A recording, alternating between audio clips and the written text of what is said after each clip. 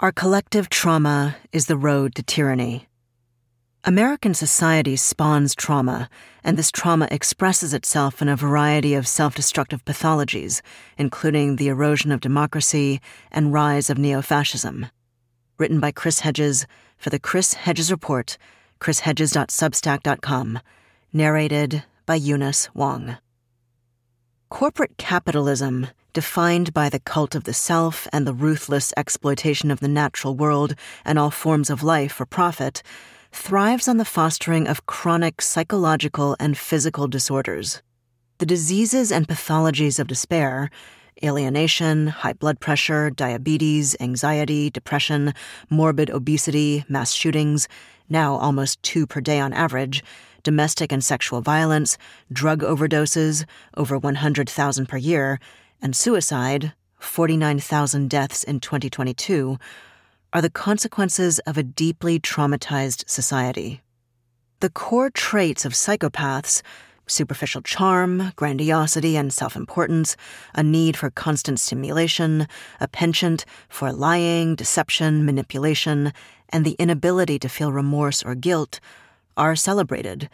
The virtues of empathy, compassion, and self-sacrifice are belittled, neglected, and crushed. The professions that sustain community, such as teaching, manual labor, the arts, journalism, and nursing, are underpaid and overworked. The professions that exploit, such as those in high finance, big pharma, big oil, and information technology, are lavished with prestige, money, and power. The fact that millions of people share the same vices does not make these vices virtues. The fact that they share so many errors does not make the errors to be truths. And the fact that millions of people share the same forms of mental pathology does not make these people sane. Erich Fromm writes in The Sane Society.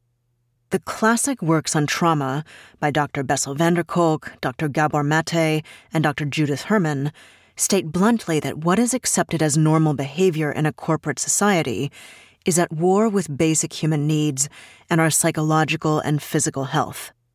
Huge segments of the American public, especially the tens of millions of people who have been discarded and marginalized, endure chronic trauma. Barbara Ehrenreich in Nickel and Dimed on Not Getting By in America describes the life of the working poor as one long emergency. This trauma is as destructive to us personally as it is socially and politically.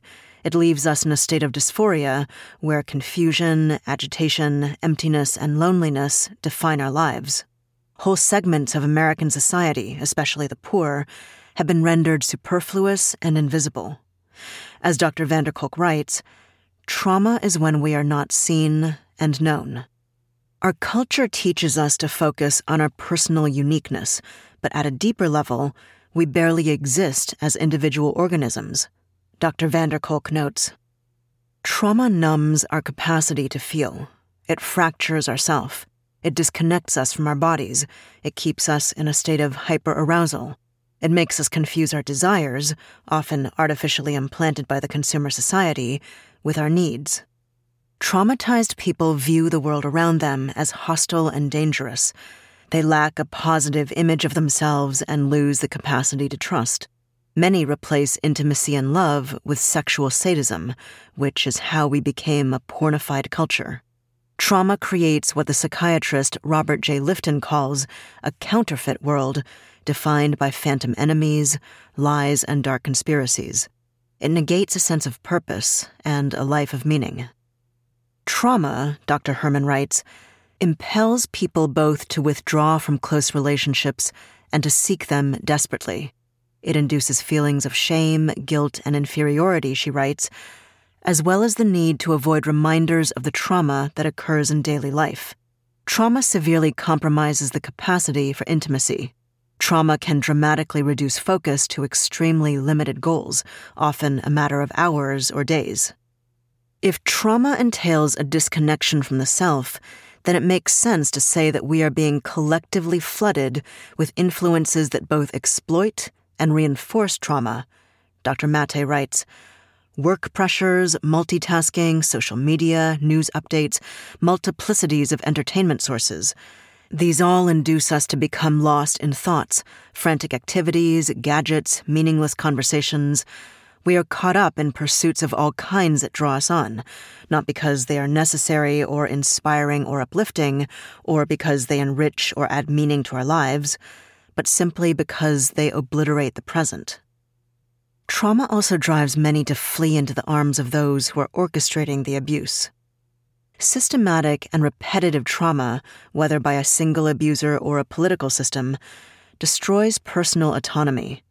The perpetrator becomes omnipotent. Resistance is accepted as futile.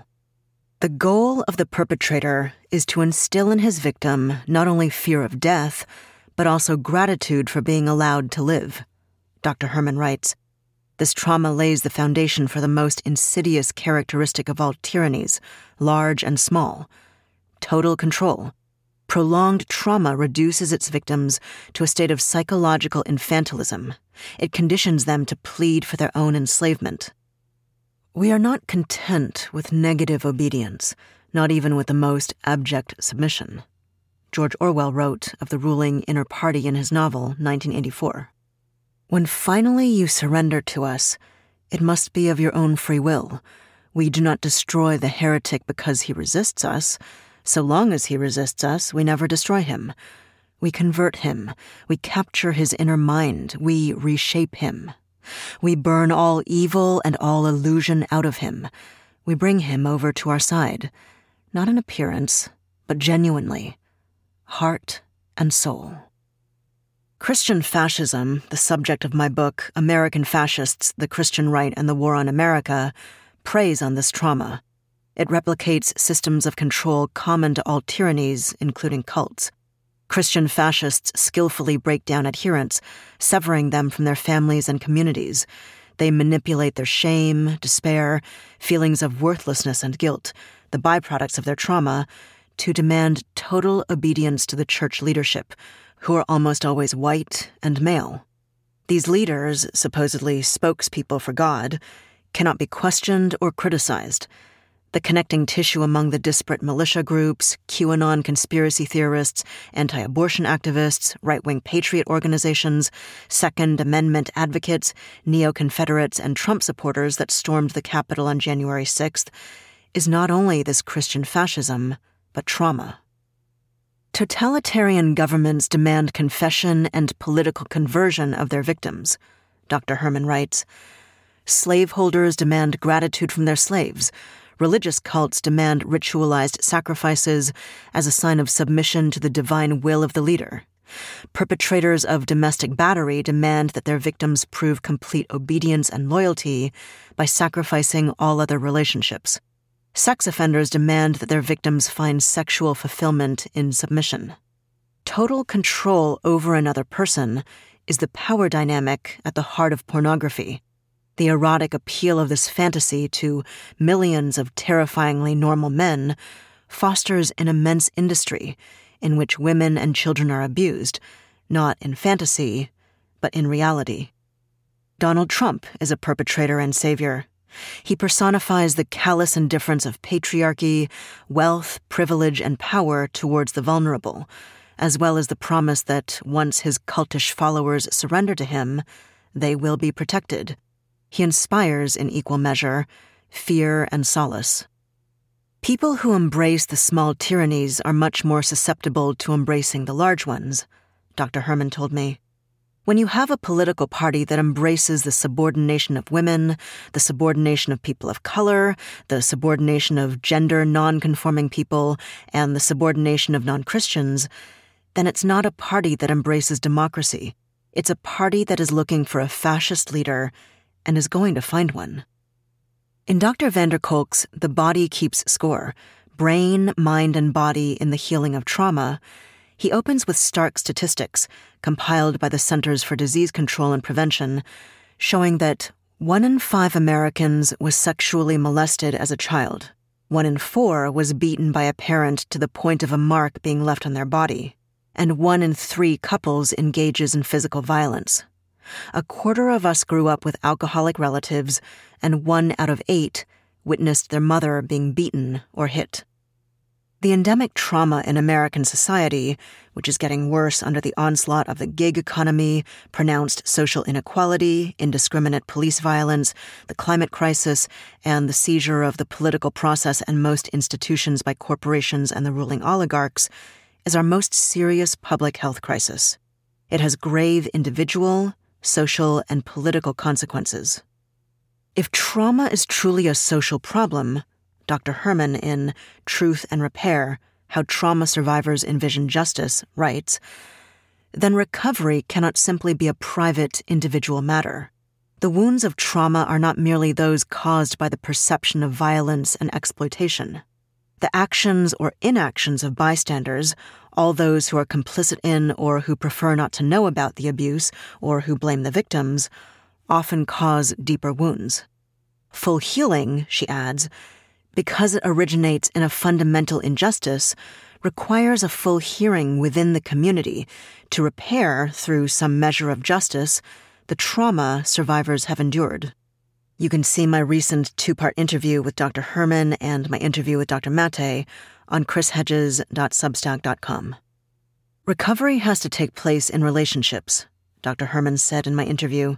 When people feel reconnected to their communities and reaccepted in their communities, then the shame is relieved and the isolation is relieved, and that really creates the platform for healing.